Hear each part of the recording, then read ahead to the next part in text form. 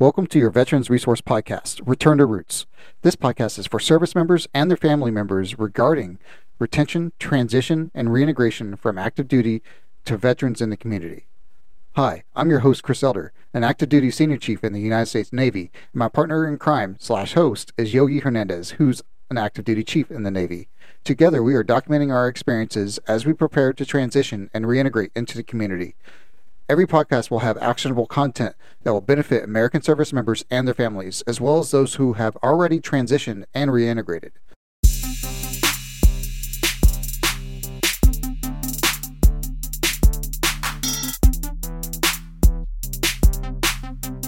We got some exciting news. My Transition Timeline 365 is now on the Android and Apple App Store. Go on there, download it, track your transition timeline, find Return to Roots Mill to Vet inside of the app where you can find new updated episodes and get the most up-to-date information on your transition, because your transition and reintegration into the community is priority. Enjoy the app and enjoy this show. This material is intended for a mature audience. If you have little ears within earshot, please make sure that you listen to it before you allow them to listen. We encourage people to utilize Courage to Call 211 if you have any suicidal ideations, or if you just need somebody to talk to. 211 is a great resource. Return to Roots. Welcome to the podcast, Amy CLAGETT. Today, we will be having a service member that she served in the Navy 13 years, and she was advised that it was a better path to just get out of the military versus pursuing her medical board and or her medical induced process before getting out. She served as an AK, and due to the circumstances, she became an SK, not to her choosing, but it was just part of what it was. And from there, she ended up transitioning and served with the DAV to learn about the process of how to file for the compensations, for the VA compensations. And then from there, now she just helps service members and veterans process through their ratings to allow them to have a better process. Hi, Amy. Hi. Welcome to the show. Thank you. So with that introduction, I would like to ask you to tell our listeners, what is it that you do and what is it that you focus on right now?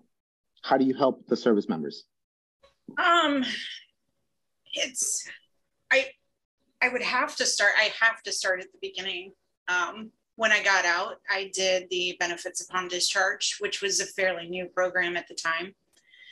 And I got my first rating. Disability rating. And I had some guy that just kind of flipped through my record and went there. He was like, yeah, claim this, claim this, claim this. Like, didn't explain anything, didn't explain why I should be claiming this stuff. And even that, like, one of my things was like something that happened to me before I got into the military. So I'm like, I don't understand. Like, that shouldn't be an issue. That's not, service connected. That's not service related. That was well documented before I got in. And he's like, no, you can claim it. So I got it back. And I thought I did all right. And then, going into the civilian sector, my transition as a whole was a pretty rough one because I didn't have a plan. I didn't know what I was doing, and my kids were still in school. So it's like, I gotta find medical. I gotta put food on the table. I gotta, do this. I ended up very shortly after getting out, getting a job in supply with the Virginia Beach school system. And so that's where I got a job. So benefits, all right, I got that taken care of. And slowly but surely, like, that first year was pretty rough because a lot of stuff started going wrong medically. I ended up having a number of surgeries.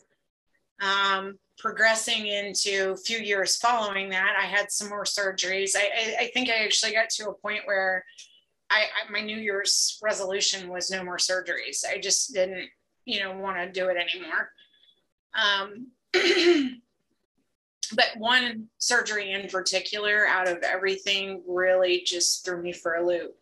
In 1998, when I was in Atsugi, I fell and split my knee open. And yeah, I did it right by the medical clinic there. They took me over there. The corpsman stitched me up. They gave me crutches and, you know, the standard vitamin M Motrin, and told me I could go back to work. And I think, you know, while I was in, it was the one thing that I really complained about. I had a lot of problems with my right knee after the injury, running drills, running PRTs, being on shipboard life, and it just continually plagued me. And I finally saw, you know, a provider out in town. This is, at this point, 15 years after the actual injury. And I was up on a stool, and the doctor told me to do something, and I heard him, but I couldn't do it. I just physically could not perform that action. And he actually did an MRI, and he put it up, and he said, "You tore your quad tendon." Now, the quad tendon is the main one that runs over the knee and keeps everything in place. So for 15 years, I was walking around on a knee I shouldn't have been walking around. I mean, and they even looked at me and they were like, "Oh, I don't even know how you've been walking all this time. I have no idea how you did." Yeah. And then I looked at my disability rating, and the VA had given me 10% for my knee. And I'm like, I was so, I have never been so mad in my life. I was so mad because it was the one thing that I had continually gone back to medical and been like, "Hey, my knee is swelling. There's something wrong." You know, after drills on the ship and stuff, I had one of those old fashioned ice bags that I would just put on, like I would put my knee up on the desk, and I'd put one of those old fashioned ice bags. And I mean, there was nothing they could do. I mean, they gave me injections a couple times, but other than that, it was, basic. They never did an MRI while I was active duty. They only ever did x-rays and everything like that. So not knowing anything about the VA system, I filed for an increase. I was like, I need an increase on my knee. Well, they came back and they were like, "No," and I didn't understand it. And while I was sitting at the DAV and I'm listening, and I saw some other women vets come in, and, they had some issues, but they didn't want to talk to the guys, the VSOs that were there, because those guys served during Vietnam and they had never served with women. So they didn't want to talk to them. It wasn't that those guys didn't care or that they were doing anything wrong.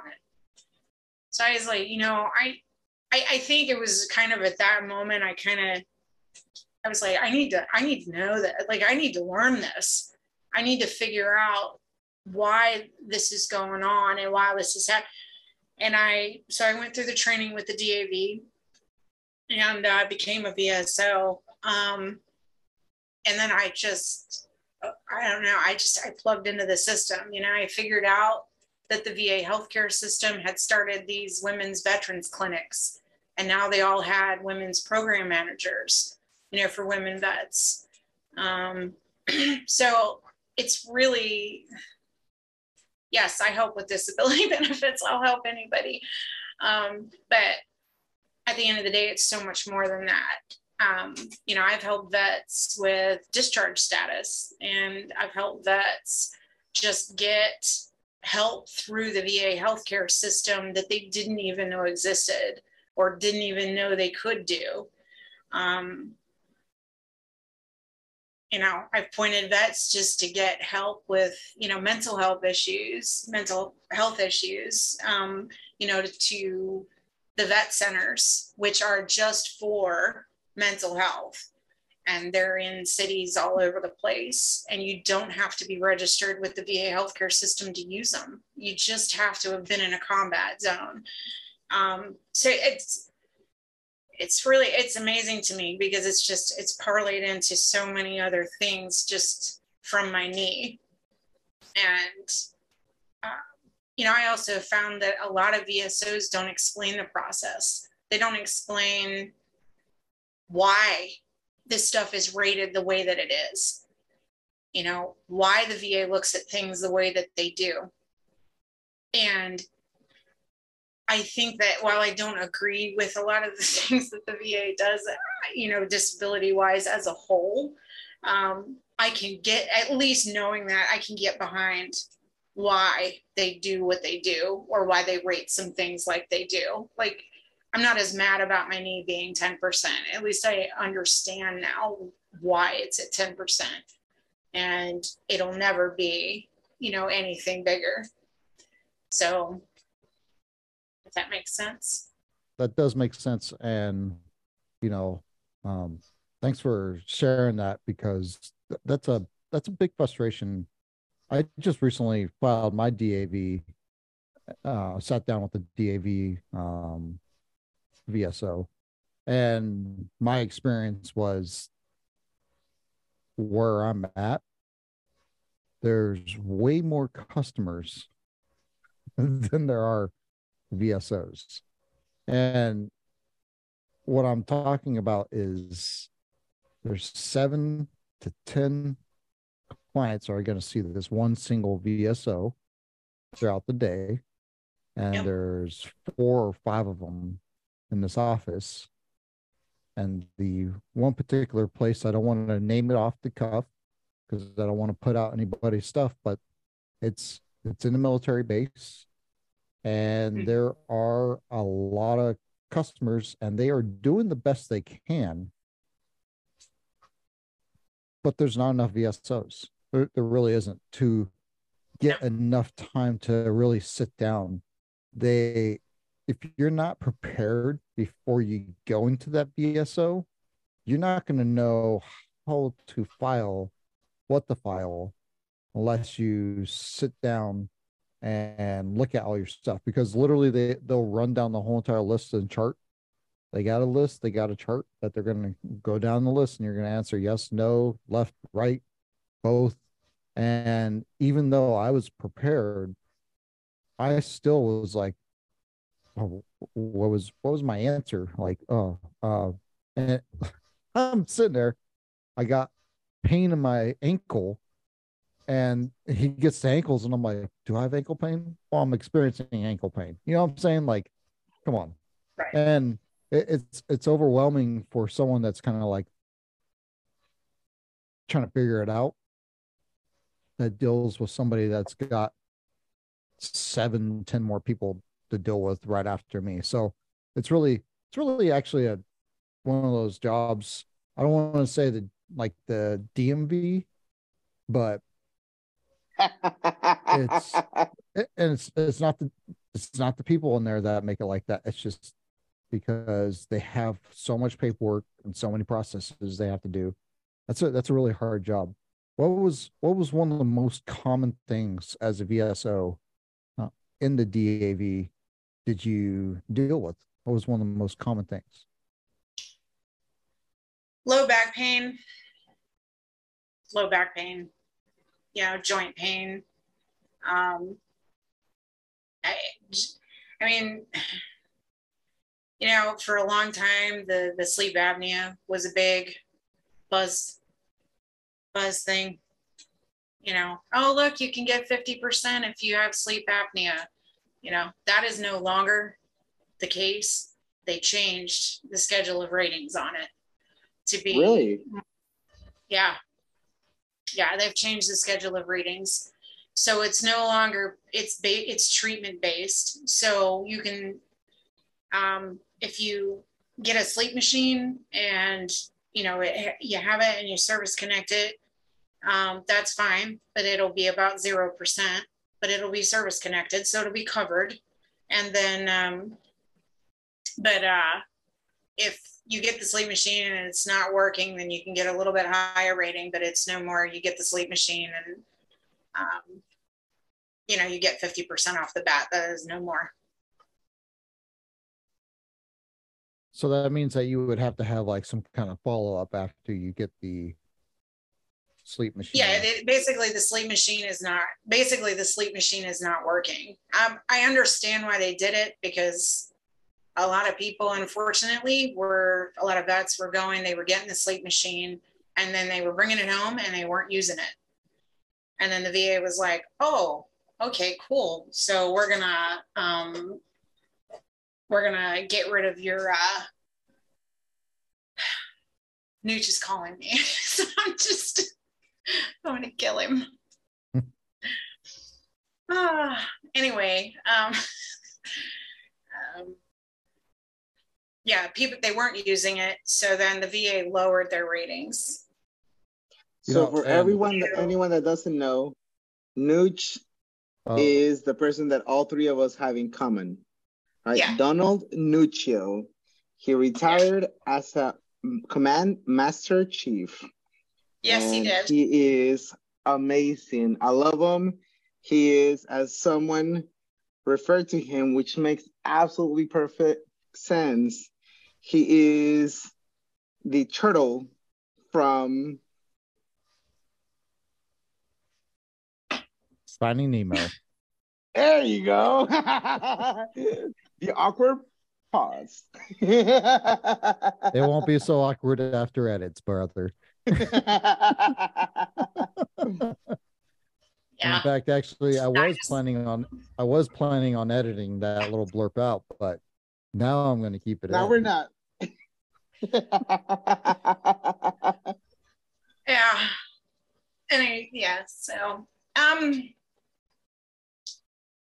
yeah, geez, I mean, just helping with disability benefits and stuff like that is really, with me nowadays, it's just kind of the tip of the iceberg. I mean, I joined a competition earlier, I'd say last year, the end of last year. It was about veteran suicide and how to tackle that. When the VA started their equity, inclusion, and equality deal, they started doing a lot of nationwide calls. You know, so I was on a few of those as far as the VA healthcare. I think, you know, now when I help vets, I just tackle it, you know, vet by vet, because every vet is different and what they need. You know, whether some aren't looking for the disability benefits, you know, for whatever reason, they don't think they need it. I've run into women vets who don't, because the time frame that they were in service, they didn't deploy, or they weren't on, you know, ships or what, because they couldn't be, you know, so for whatever reason, they get this idea in their head that they're not a veteran. I've run into that. Really? And it's, yeah.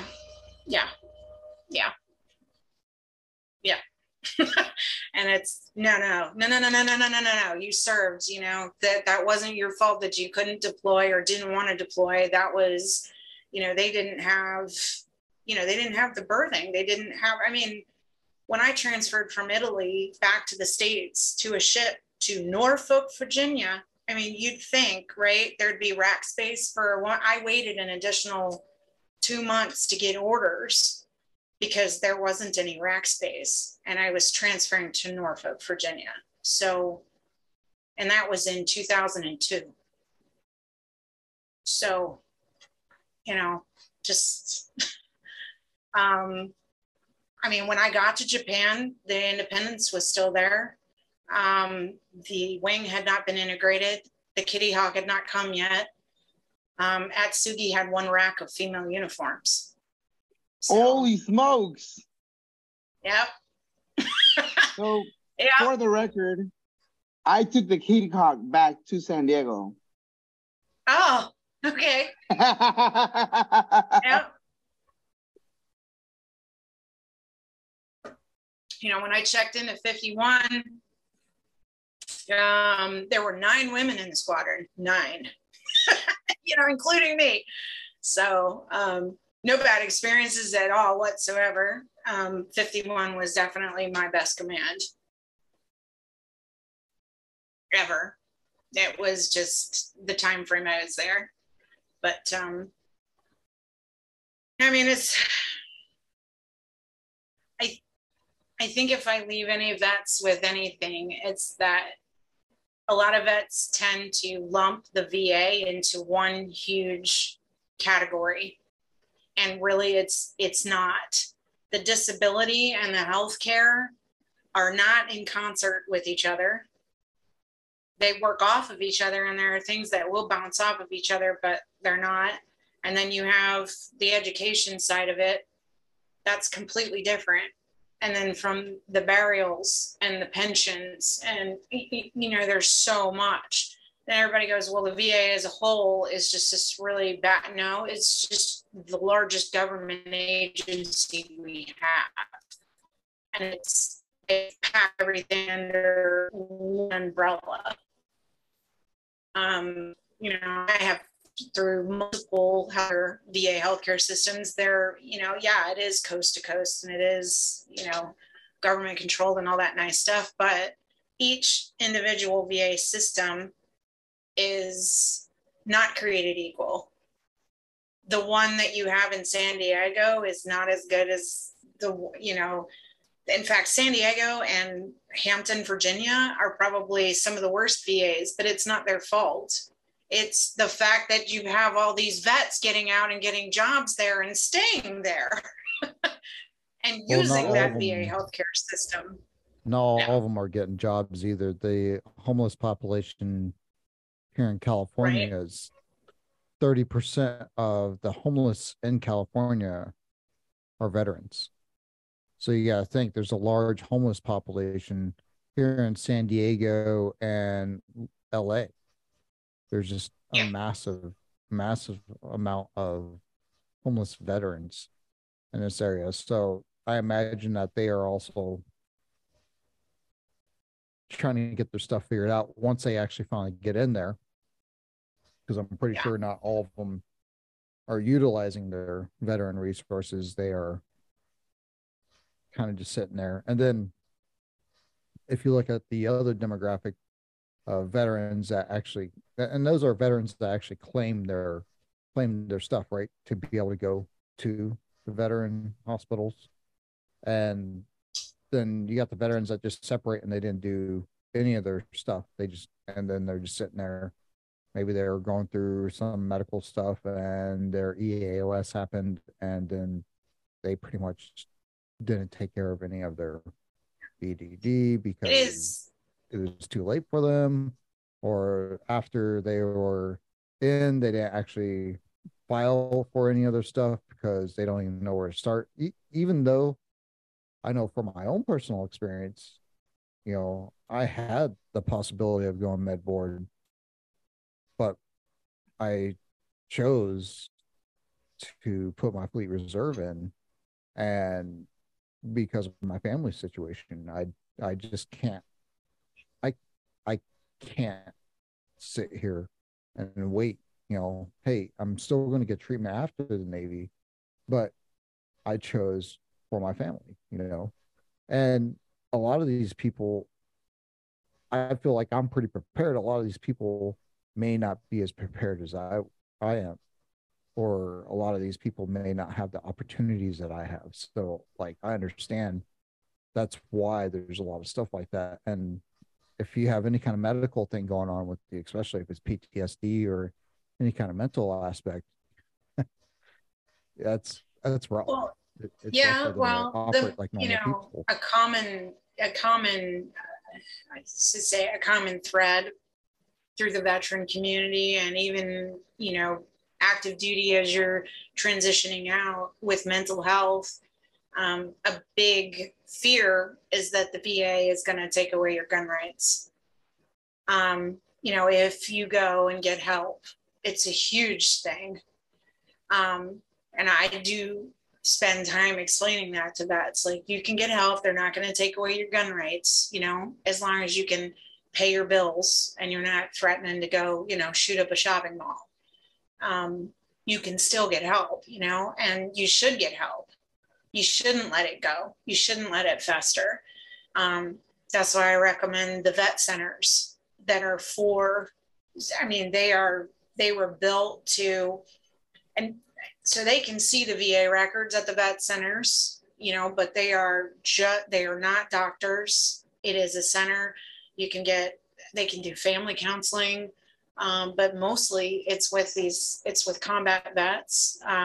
MST survivors, things like that. And you don't have to have a disability status to get in the door. You don't, you need your DD-214 and proof that you were in a combat zone. So if you have that, you can get in the door. Or if you weren't in a combat zone, unfortunately, like an MST, a trauma, regardless of whether you're male or female, because it can happen to both. So those vet centers are great, and they have group counseling, and it's just veterans.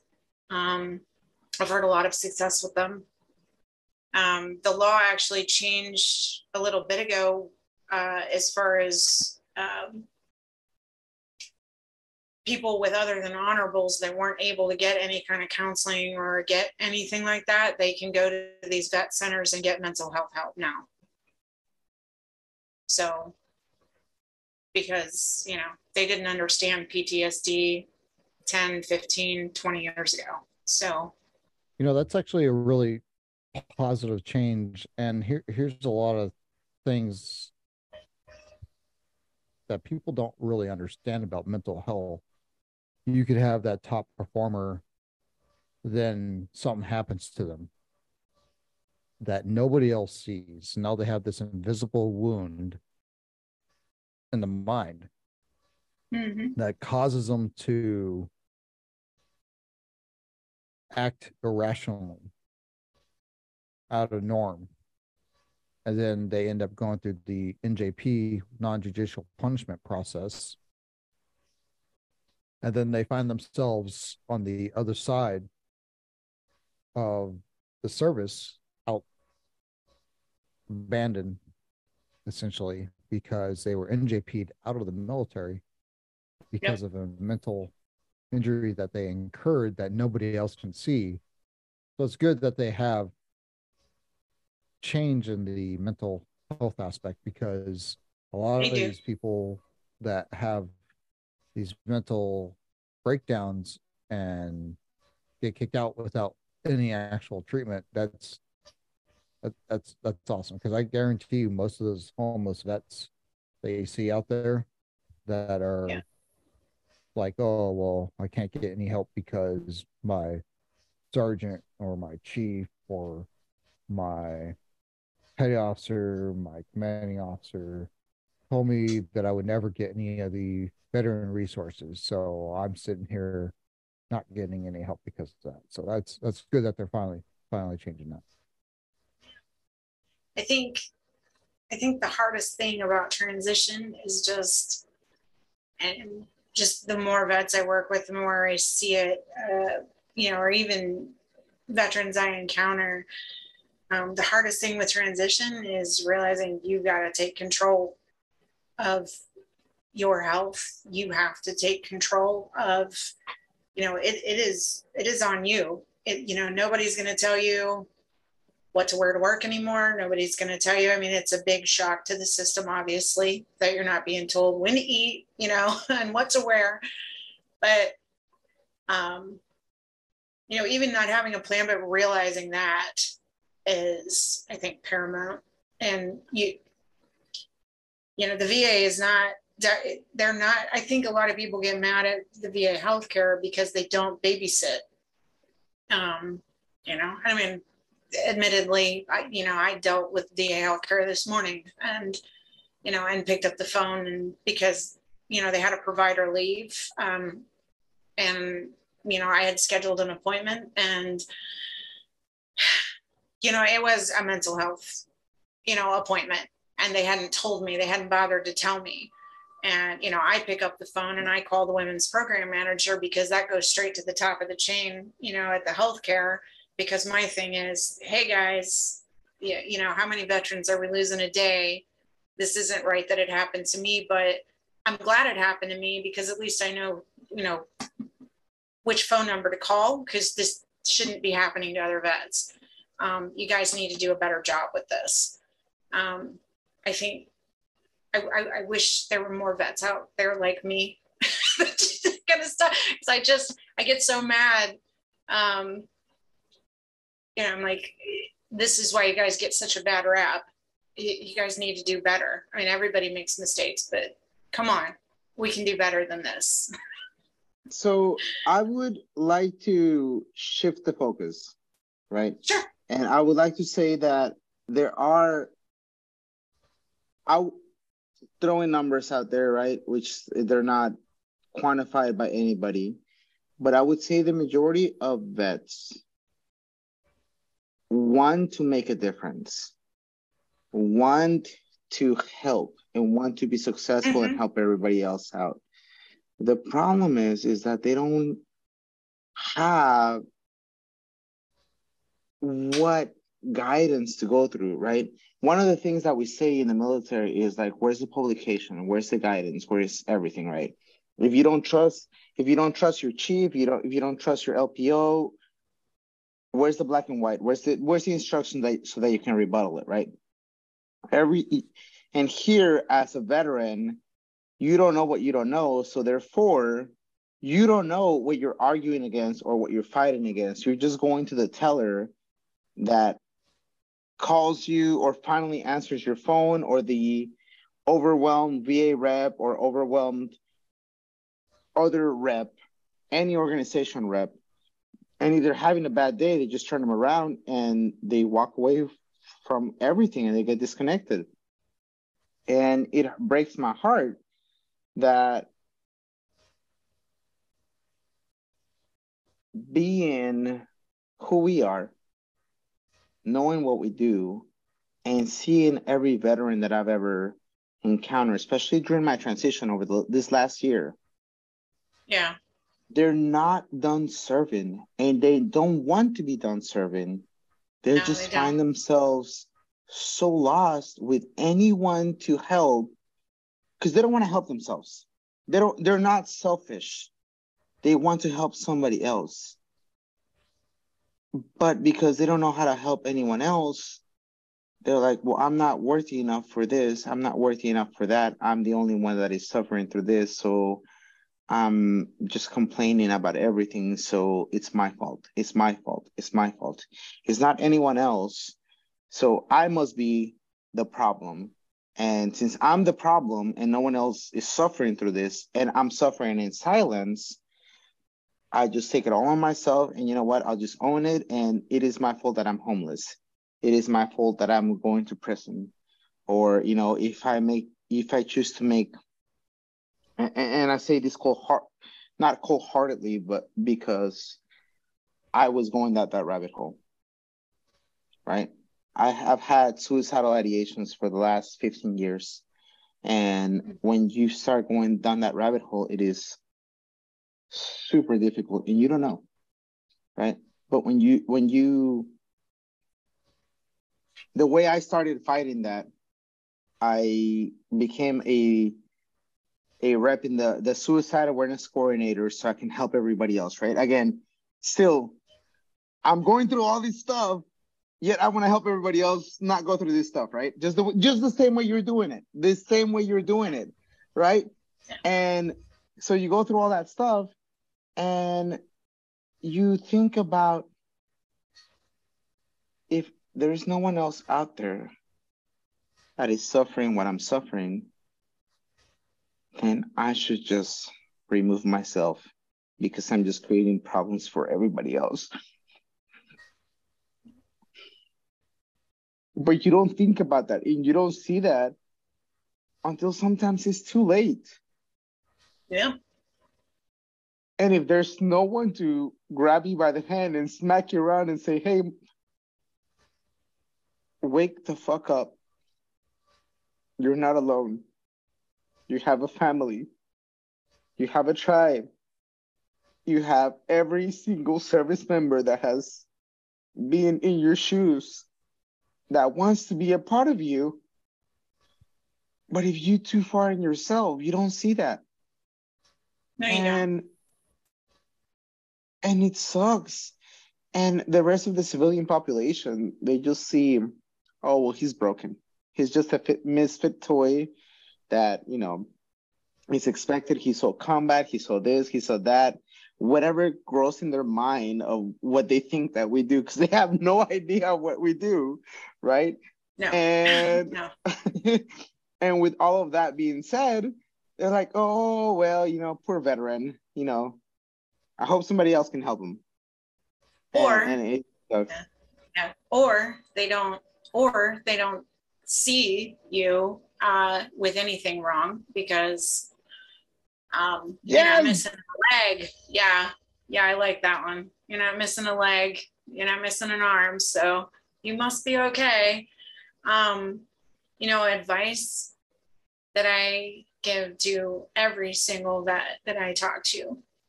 This is just every single one. I gave it to Nooch. I think, I know I said it to Chris at least once. You got to find your people. You do. You gotta find your people. These American Legions and DAVs and things like that, they're filled with Vietnam vets. You hardly ever see any VSOs in there from our generation.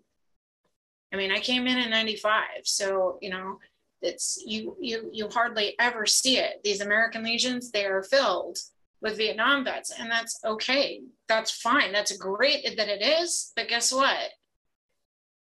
They're not going to be around forever. My dad's a Vietnam vet. He's 75, 76. So our generation needs to get in and do stuff. So much has changed with electronics and being able to, the lines of communication. I mean, when Nooch and I became friends, Facebook wasn't a thing, so we actually had to write letters to each other. We transferred, I mean, that's, so I'm just saying, it's things have really changed. So let me ask you this: was ink invented by that time? What, or did you have to go out there? Was there ink and paper, or did you have to go make it yourself too? We had ink. We did. We had ink. So much has changed, with the computer generation. I mean, and we were in service when they started installing the computers, when they, started getting rid of the forms, making everything electronic, and the VA is trying to go electronic. I mean, you can do your healthcare stuff online with secure messaging. They have telehealth. They have,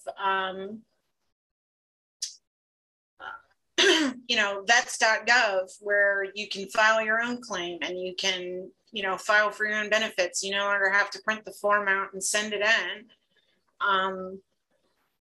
And you can really, you can apply for your educational benefits as well on vets.gov. They really started consolidating everything to that. If you filed for disability and somebody helped you, even if you didn't use vets.gov to do that, if you have an account there, you can log in and you can track the progress of, how your stuff is doing and how that claim is proceeding. Granted, it doesn't give you that much information, but it at least gives you an idea of, where stuff is in the process. And there really is. There's so much out there. So many benefits, and I don't think that the TAPS class is still really covering what they really need to. I think there needs to be more VSOs out there that really learn how this is done,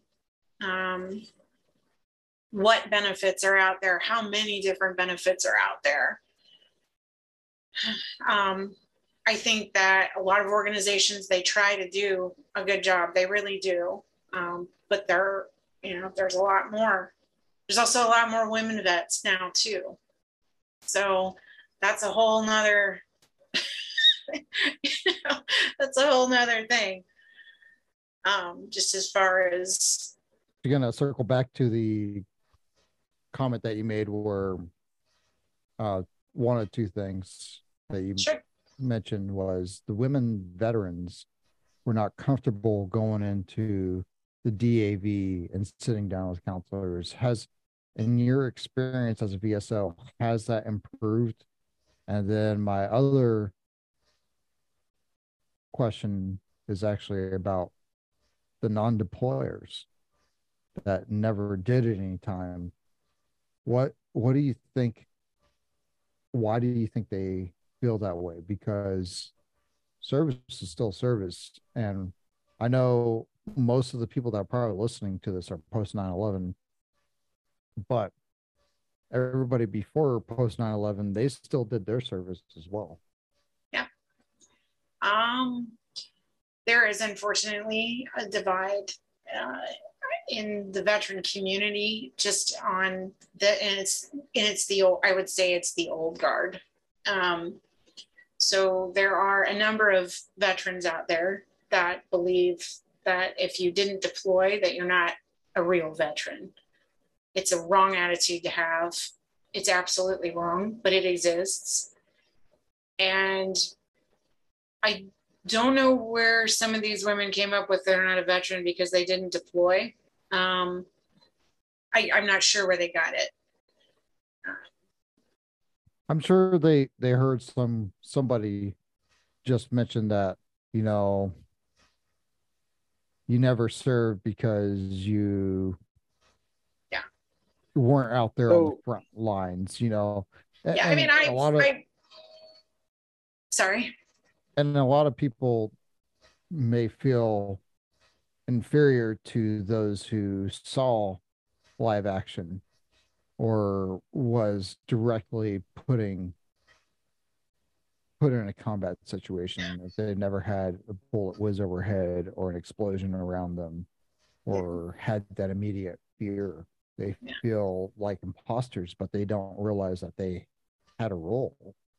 And the entire evolution of where we're at today, what we've done yesterday, I personally feel that the trailblazers before me that did not deploy, but set it up to where when I did deploy, there was tools and equipment there ready for me to use when I needed to use it. So this whole entire, oh, you didn't deploy or you were never on the front lines, I had never really got that, because it's a service and you can't be on the front lines without all the mechanisms and personnel that got you there to the front line. Right.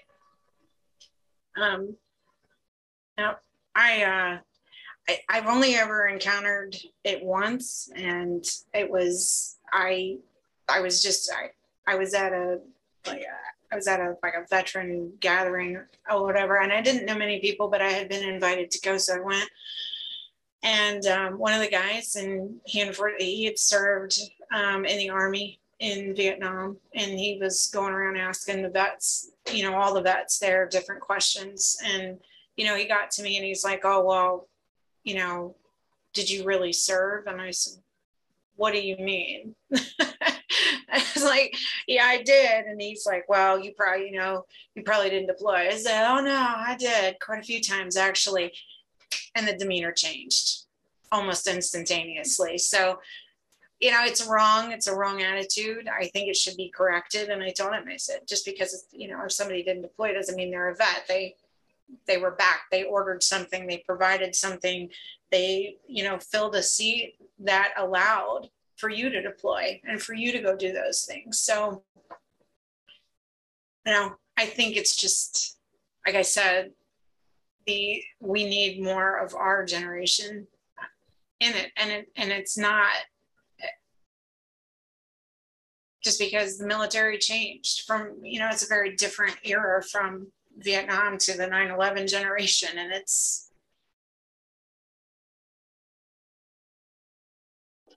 so Amy, I want to ask you this.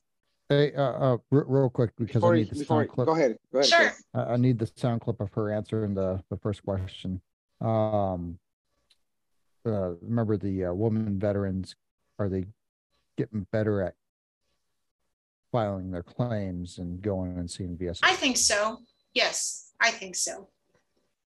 I definitely think so. I also think that the VA healthcare is getting better for women overall. You know, when I started using in 2008, you know, you could barely find a female vet. I knew there were more than me. So, I mean, I saw them occasionally, but you could barely find them, you know? So now there's a whole lot more. I mean, they offer maternity care now for veterans. You know, they have, you know, the health centers for women vets, you know, they can go in, they don't need their primary care to ask, you know, to do like their annual exams and things like that. So it's definitely gotten a lot better. I'd like to dial in a little bit on the pregnant veterans.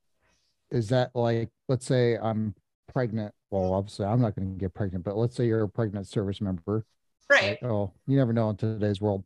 But let's say a pregnant service member is getting out and they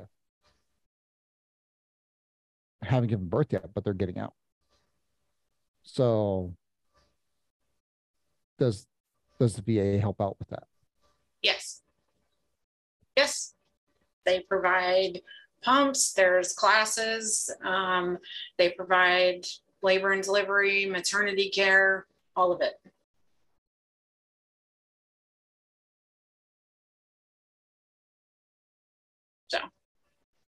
So since we addressed that, I have another question for you.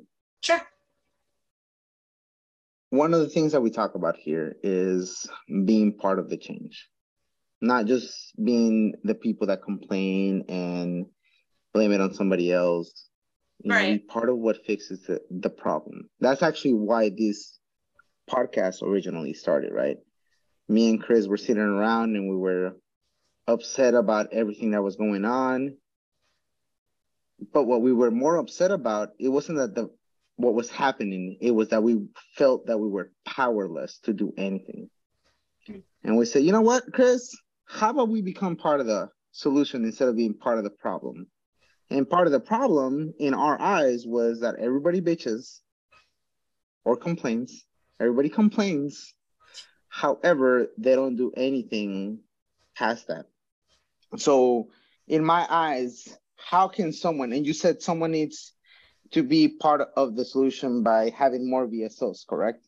So how does one become a VSO? So at the DAV, you join a chapter, and then someone in the chapter recommends you for it, and then you have to go through the training.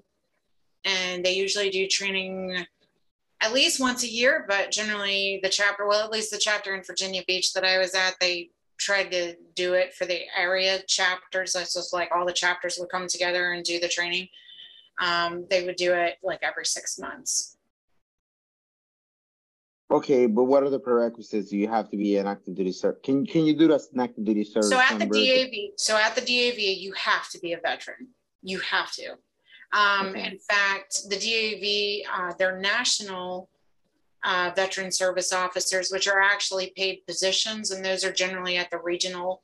They generally have their offices at the regional VA office for whatever state they're in. They have to actually have some type of VA disability in order to be hired. They will not. Nope. It's only disabled vets. You know, I honestly, like throughout my disability claim, I only ever had to get help one time. And it was because the VA made a really big mistake on my claim. So I had to go through the process of a Q, which is a clear and unmistakable error on my claim, and prove that the VA had made a big mistake. It took me about a year, and the DAV's national service officers, and I proved it. So are the positions as VSOs, are they all volunteers? At the chapters, yes. The national service officers at the regional offices, those are paid positions, but everything else is volunteer. So where are these regional offices at? It depends. Here in the state of Texas, I believe the regional office is near Austin. Louisiana, the regional office is in New Orleans. In Virginia, the regional office is in Roanoke. So If you just look up VA regional offices for that particular state, then you can find where that regional office is.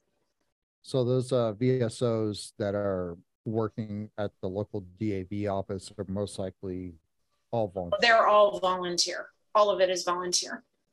In fact, like there's actually a process that you can get. You have to take a test that you can become an agent registered with the VA as a veteran service officer. So you're independent on your own through no agency at all. If you do that, you cannot charge for services. So really, yeah, you're not allowed to charge for services. There's a lot of places out there that try to charge money and they're actually not technically allowed. The only ones that are technically allowed to charge money are lawyers that take on appealed cases. So the disability, if it comes back and you don't like it and you want to appeal it, you can get a lawyer.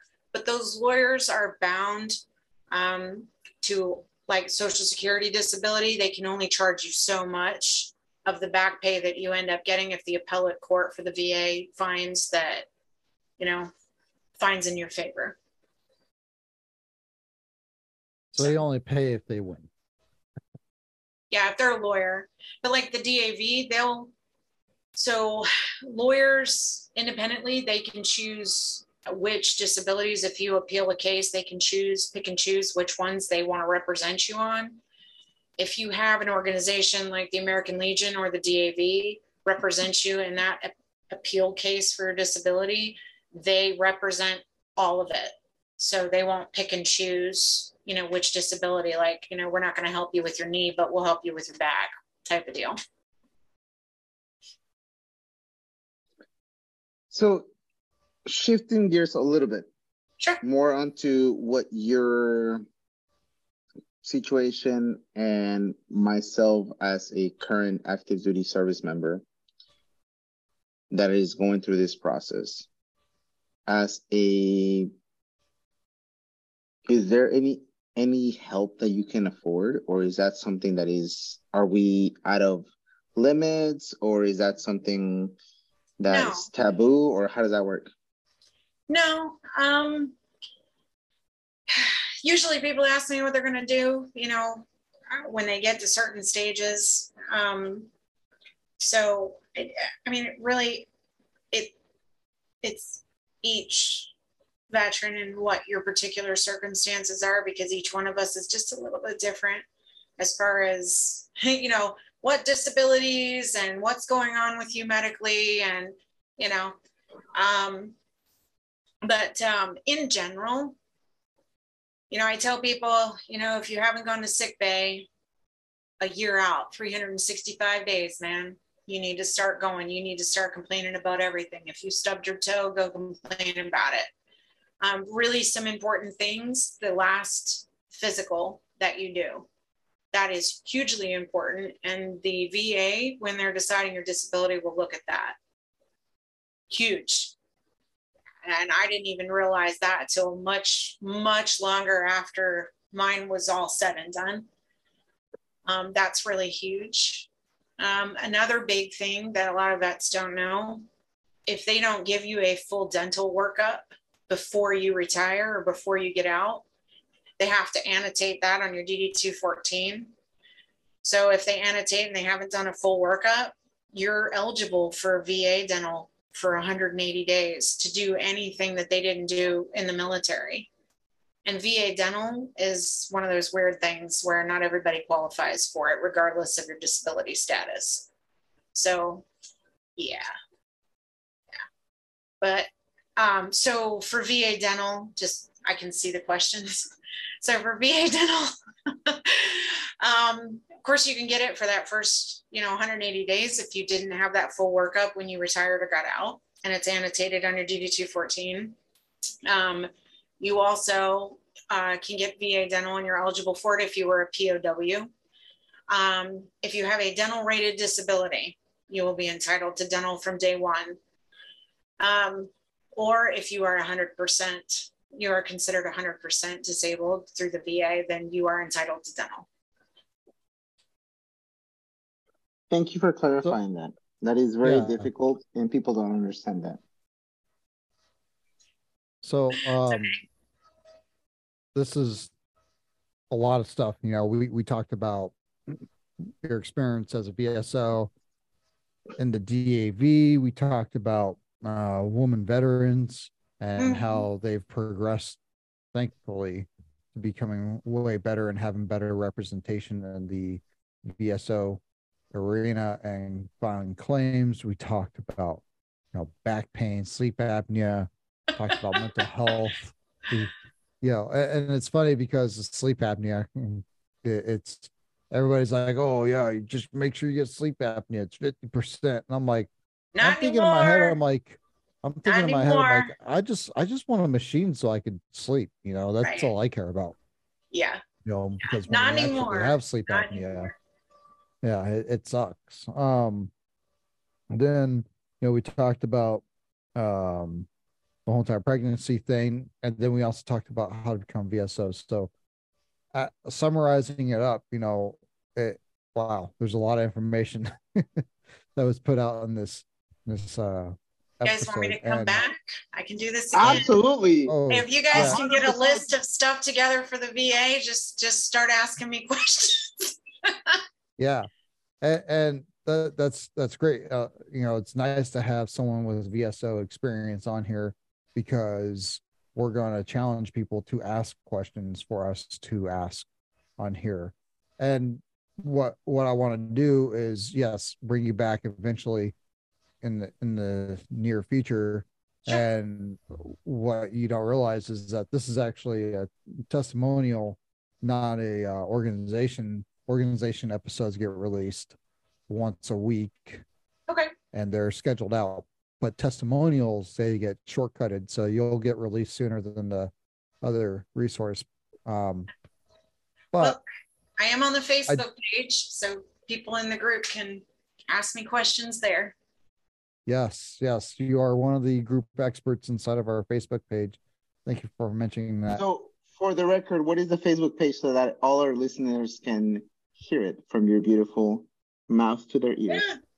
It's great. I mean, but yeah, no, I got added to the Facebook page, so they're welcome to ask me any questions they want about the VA. Anything they want. If I don't know the answer, I'll go find it fairly quickly. So, did I miss something? He wants you to say the name. I'm just going to. Oh, I'm sorry. Return to Roots. Oh, hold on. Well, I'm not talking. Go ahead. How is it? Return to Roots. Yeah. So, yes, the Return to Roots Mil to Vet Facebook group page. Joe, you wait. Come on, man. All right. So, any save rounds or alibis? All right, cool. We're going to go into the bonus round. So This will be the only time we do the bonus round with you, because when we do follow-up questions, follow-up interviews and stuff like that, we're not going to ask you unless you tell us purposely to ask you these questions. So are you ready for the bonus round? Sure. All right. What kind of book or podcast do you recommend service members to listen to? So a really good book is Make Your Bed, and it was written by Admiral McRaven. That is a fantastic book. I love that book. I've read it about 12, 15 times. I read it every year since I started reading it. Yep. Make Your Bed. Can you tell us a little bit about Make Your Bed? The book? Oh, it's Make Your Bed. It's the little things, because you want to feel as though you've accomplished things. So sometimes you just get so overwhelmed that, I know I have anxiety. So you get really overwhelmed and you don't seem to be getting anything accomplished for the day. And just simple tasks like making your bed give you that sense of accomplishment.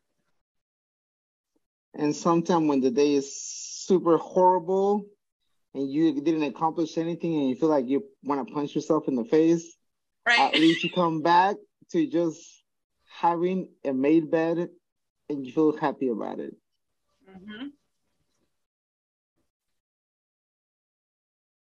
So, with that being said, I have 3 questions. One, because you were a veteran. Normally would be 2 for everyone else. But before joining the military, what advice would you give yourself joining the military? That's one of them. Second question would be, your 18-year-old self, what advice would you give to that wonderful lady or young lady? And then the third would be, as you were transitioning out, now from the class being 2020, what advice would you give that lady from your perspective now? Joining the military. There's nothing I would change there. I didn't know much when I was 18, but I did know that I would have partied myself right out of college. So yeah, going to the military was the absolute correct decision. So I wouldn't change that. As far as giving myself, I would say the advice I would have given myself was just taking better care of myself overall. I think if I had gone to medical and really just, taking care of myself instead of being afraid of being a sick bay commando, maybe things would be a little different now. So that would be the advice. As far as the advice when I was transitioning, oh my goodness, have a plan, and really don't wait to take control of your life going forward. It's like I said, when I did my disability and things, somebody just looked through my record, went through it and said, hey, just claim this stuff and do this. And, oh, hey, you should probably go do that. And I just kind of, like I'd always been doing in the military, just kind of followed. I was like, okay, I'll go do that. And didn't really, it took me a couple years to really grasp what disability was, what the VA had to offer, what services were out there. I don't beat myself up over it, because look at where I am now. I mean, man, if I knew all the information I knew then that I know now, oh my goodness. But just to not wait, just to start learning from the word go. Thank you. Yeah, I love it. I love it. It was funny because while you were talking, my ears started ringing, and I was like, "Oh man, well, what'd you say?" Because my ears were ringing. Lovely tinnitus. It's the gift that keeps on giving. It's usually whenever I'm in a really quiet, whenever it's like super quiet, I'm like afraid to go. Yeah. That's why like someone's like, "Oh, you should do a deprivation chamber," and I'm like, I don't think you understand what that's going to do to me. Tinnitus, they just changed that too with the VA disability. It is no longer, Really? Yep, it is no longer a rateable disability. Are you serious? Wow. Dead serious. Wow. No. It's a symptom. They're going to treat it as a symptom to other things. So, which is, I don't know. I don't know if it's more appropriate or not. It's just, but they've slowly, that's crazy. Yeah, they've slowly been going through the schedule of ratings and how they rate stuff, and things are slowly changing. So here's a good question. I know we were in the bonus round, and it just kind of popped up in my head. What happens to everybody that's already gotten all their ratings? Are they grandfathering them, or are they going through and okay? No. So what happens with that is you are grandfathered. However, if you decide that for whatever reason you don't like that rating and you want an increase, or things have gotten worse and you want to go back and you want to refile, then you are now subject to the new rules. Well, yeah. That's how that works. You are grandfathered until you touch it. And once you touch it, it makes sense. Yep. It makes sense. Yep. Yeah. So again, thanks for sharing all that information. And before we let you go, we want to make sure that we ask you, how can people get a hold of you? So my email is amylk750@gmail.com. And that is the best way to do it. Return to roots too. Return to Roots, M2V2, the group, the expert, the young lady, Amy CLAGETT, will be willing to help us out, and any one of our listeners to assist with. Honestly, I love what you guys are doing. Anything you guys need, anything, I really am 100% behind it. This is great. I looked at you guys' stuff and this is tremendous. This is awesome.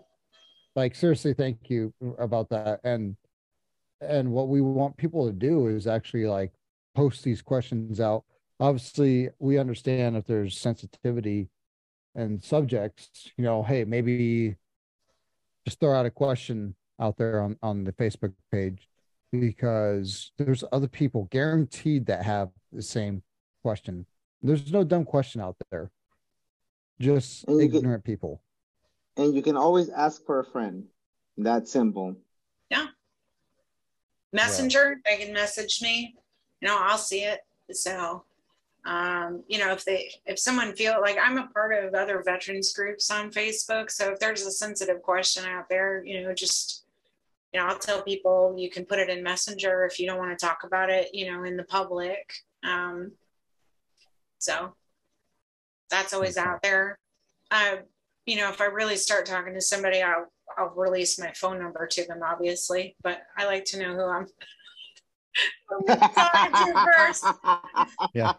Yeah. I don't recommend putting that out. I don't need somebody calling me and it's like, that kind of looks like extended car warranty. I don't think I'm going to answer that, and I don't want that to happen. So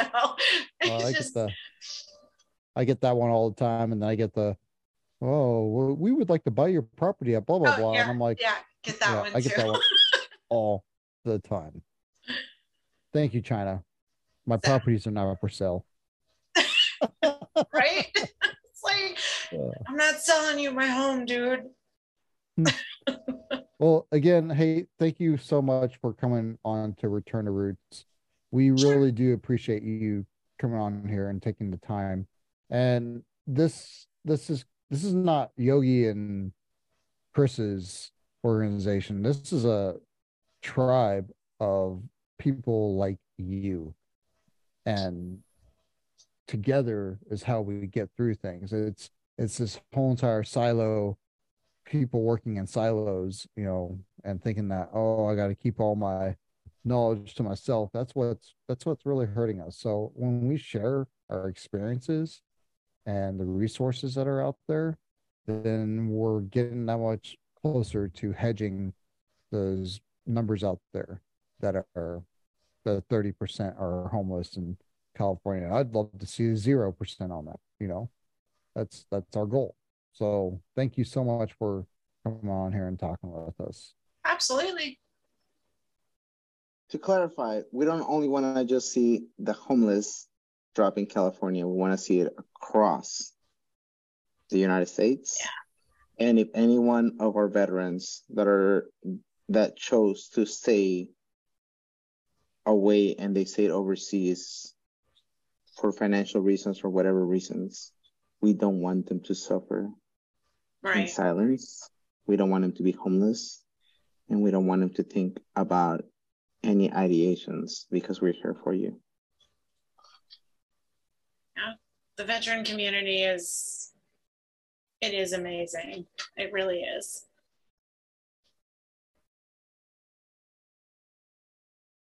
I love being part of it. So.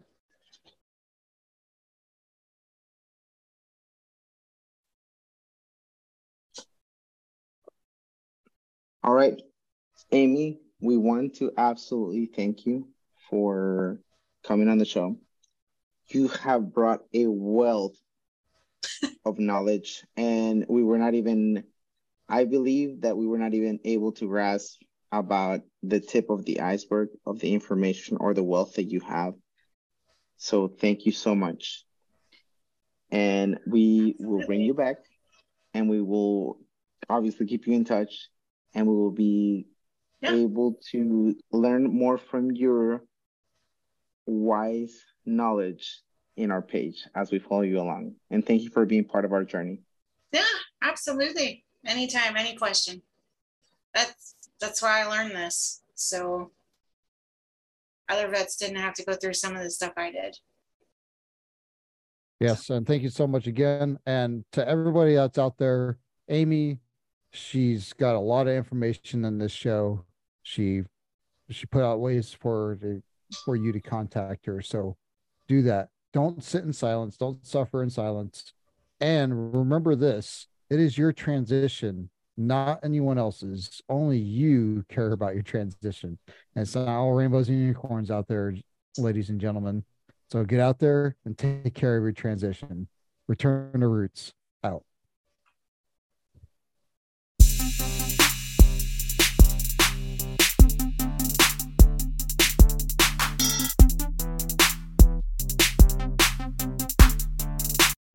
Do us a solid. Share this content with everyone you know, regardless if they're associated with the military or not.